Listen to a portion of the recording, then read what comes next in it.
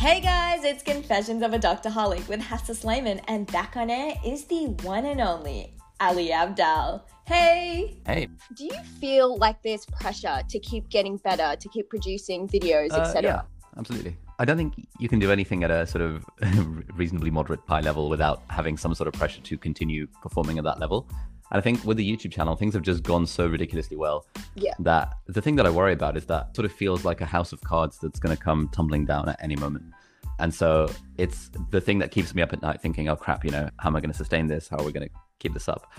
But then with everything, there is some level of fear and anxiety. Like even if you have like a normal corporate job, the fear and anxiety is like, damn, how will I impress my boss? How will I get that promotion? When you kind of run your own business, which is kind of what this YouTube thing is, when you run your own business, it's more of a, damn, you know, will this thing be around in a few years' time? Which is a different sort of anxiety, but I think it's a good problem to have, to be like, well, it's gone really well so far, and I kind of think it was a bit of a fluke, so I just need to try and sort of hope that no one realizes that is kind of what goes through my mind. Yeah, no, knocking on wood. Hopefully it'll be okay. Yeah, well, fingers crossed. Fingers crossed. And what was the biggest challenge you've had to deal with the YouTube and like everything outside of medicine? Biggest challenge?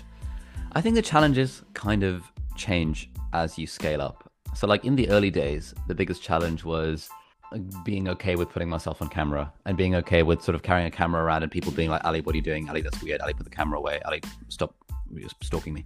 That was the biggest challenge sort of in the early days. But then as you start to scale up, the challenge then becomes, how do I output consistently and sort of try and keep the quality up? And then you kind of figure that out. And then the challenge becomes, okay, how do I have a lower bar for the stuff that I'm putting out on the internet? Because I think I overthink all the content that I put out, and I know that I could probably do better if I just thought about it a lot less. Then the challenge becomes, okay, now I'm at the point where I can hire a team. So like, you know, how do I get my first employee and how does that work? And, you know, I'm a manager now, and how do I tell someone what to do? And how does that work? So I think the challenges change as you scale up. At the moment, I've got 2 full-timers working for me and a part-time assistant. And so the challenge at the moment is figuring out things like the long-term direction of the business and where we're going and what our brand is all about. And this sort of stuff that I just did not think at all about 3 years ago. But yeah, the challenges sort of changed. But that's what I'm thinking and reading about these days. Like, how do you effectively manage a team? How do you be a leader and all that stuff? Yeah, that makes sense. Was there anything that went online that you look back on and said, maybe that wasn't the wisest thing to put out there? Not really, actually. So there have been a few videos where I've had kind of a less good response. And I think like in general, my content is fairly PG. It's not like I'm doing anything particularly risque. And so I don't need to worry too much about, oh, this is a objectively bad video to put out. There was a video that I put out a few weeks ago comparing the Microsoft Surface to the iPad. And I just didn't do much research. I was sort of treating it as a bit of a joke, bit of a first impressions thing. But I didn't realize that when you kind of hate on Windows products, then you get this whole army of people on the internet that go after you because they're like, bro, you know, people take this Windows versus Mac thing very seriously, almost like it's a crusade. So I sort of thought that, okay, you know, I've had a lot of negative feedback about this video. Yeah, fair enough. I'll research better for next time. But I think putting out that video was a valuable thing because now I've learned the lesson, and I've learned it fairly early in that if you're reviewing Windows products, make sure you know what processor speeds mean and stuff like that. Yeah. Okay, fair enough. I reckon sometimes people can be quite brutal online. So I love how you took it in such a positive way. And that's the best way to grow. Yeah, absolutely. I think one of the big worries people often have when they're starting out YouTube or blog or podcast or anything is, oh, but what about the haters? And there seems to be this sort of myth going around that the internet is full of trolls and haters. And it makes up such a tiny, tiny, tiny proportion of people on the internet. Kind of like, you know, how peaceful protesters make up the majority of protesters, but occasionally you have someone who's like loots a shop. But then the whole media narrative is that, you know, all of these protesters are looters, and that's obviously a bad thing. Because that's good news. Exactly. Everyone kind of thinks the numbers are disproportionately in favor of the looters. And it's the same on the internet. Like 99.9 recurring % of the comments that I get are super nice and friendly and supportive. And like occasionally I'll get like one sort of the hate comment, which is just funny to screenshot and post on my Instagram story. So I think people often use that, oh, but I'm worried what people will say in the comments as a reason to not put themselves out on the internet. I think as long as you're not doing anything particularly inflammatory, like talking about Windows versus Mac, then I think it'll be fine. And yeah, the haters don't really exist for the most part. So That's a lovely perspective. Is there anything you would tell your past self? Anything you would do differently? yeah, like my biggest regret in life is not taking more notes when I was younger from the books that I'd read, because I used to read so much, and I still do. And now I kind of take notes on the books that I read and sort of export my highlights and sort of write a little bit about what I've learned from this book. And I think if I'd been doing this since like the age of 12, that would just have been so good. I'd be sitting on this sort of treasure trove of content that I could just shove onto my website. I wish I'd started a website earlier as well. I think this is something every single person in the world should do. Everyone should have a personal website with their name on it, like, you know, Huffs.com, for example, and then just sort of use that as a bit of a blog. And it's not going to benefit you now, but like in 10 years time, you'll look back on it and think, oh, damn, I'm really glad I've been maintaining this thing for the last 10 years. And so that is like my one regret in life, like that I didn't start doing this stuff sooner. And that's the advice that I would give to everyone at whatever age they're at. Just like, man, start a personal blog.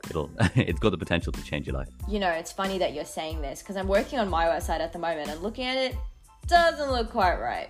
But I'll keep at it till it looks decent. Yeah, having a personal website is like having your own little home on the internet. It's sort of like, you know, playing The Sims and building your house and stuff. It's like that feeling, but it actually means something because it's public and people can actually benefit from your stuff. And people sometimes are like, oh, you know, what am I going to put on my website? I don't have anything of value to add. But even just something like book reviews or, you know, I listened to this podcast and it was interesting. And here is a list of my favorite podcasts. Here is a list of my favorite movies. Even just curation is a good form of value add that we can add to the world.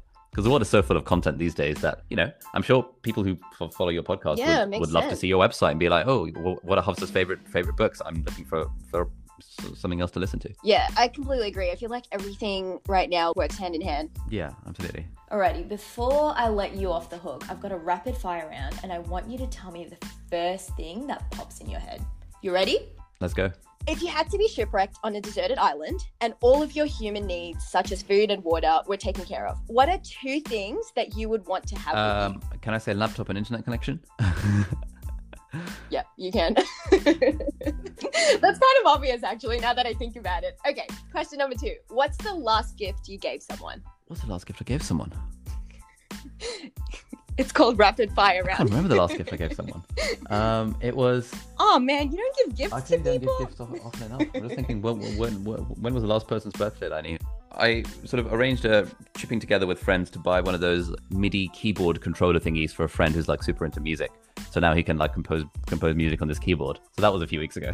That's probably the last gift I gave to someone, yeah. Ah, that's cute. And what do you think about when you're alone in the car? How the thing I'm listening to can help me produce content. Oh my god, do you do that in your sleep as well? Like, I feel like you'd have restless sleep. Last night I was dreaming more about this fantasy audiobook that I'm listening to, so it was very unproductive. What's one tech product every person should have? A Kindle. Why is that?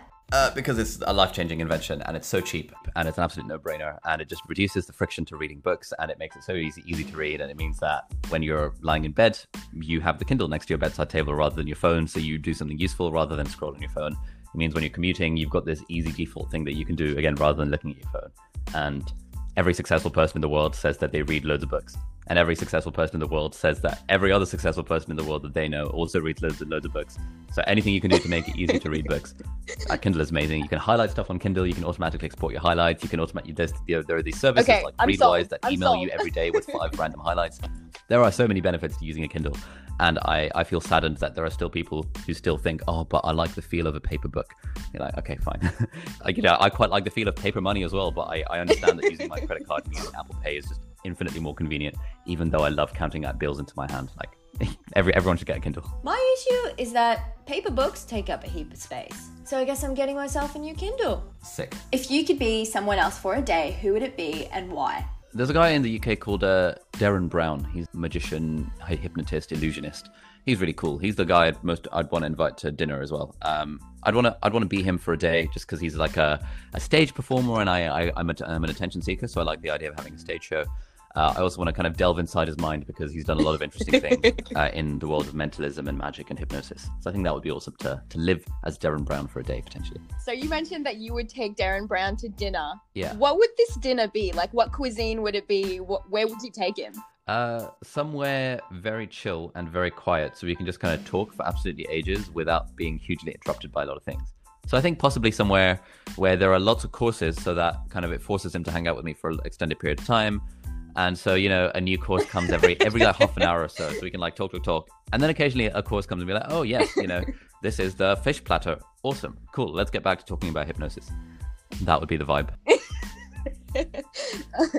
Strangest question someone asked you. There was one I got the other day, which is this dude that I've been working on a business with. And he messaged me saying, "Are we friends?" And I was just like, oh God, that's a very odd question.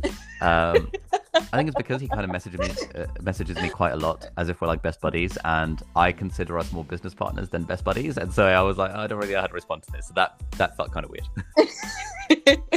Last question. Medicine or YouTube? If I had to choose one, YouTube all the way. Oh, wow. I thought you'd struggle with this. I thought you'd be like, oh, like this is difficult to answer, but good on you. No, I mean, I think an ideal life would be medicine part-time and internet business part-time. That's kind of what I'm optimizing for. That sounds great. Well, thank you so much.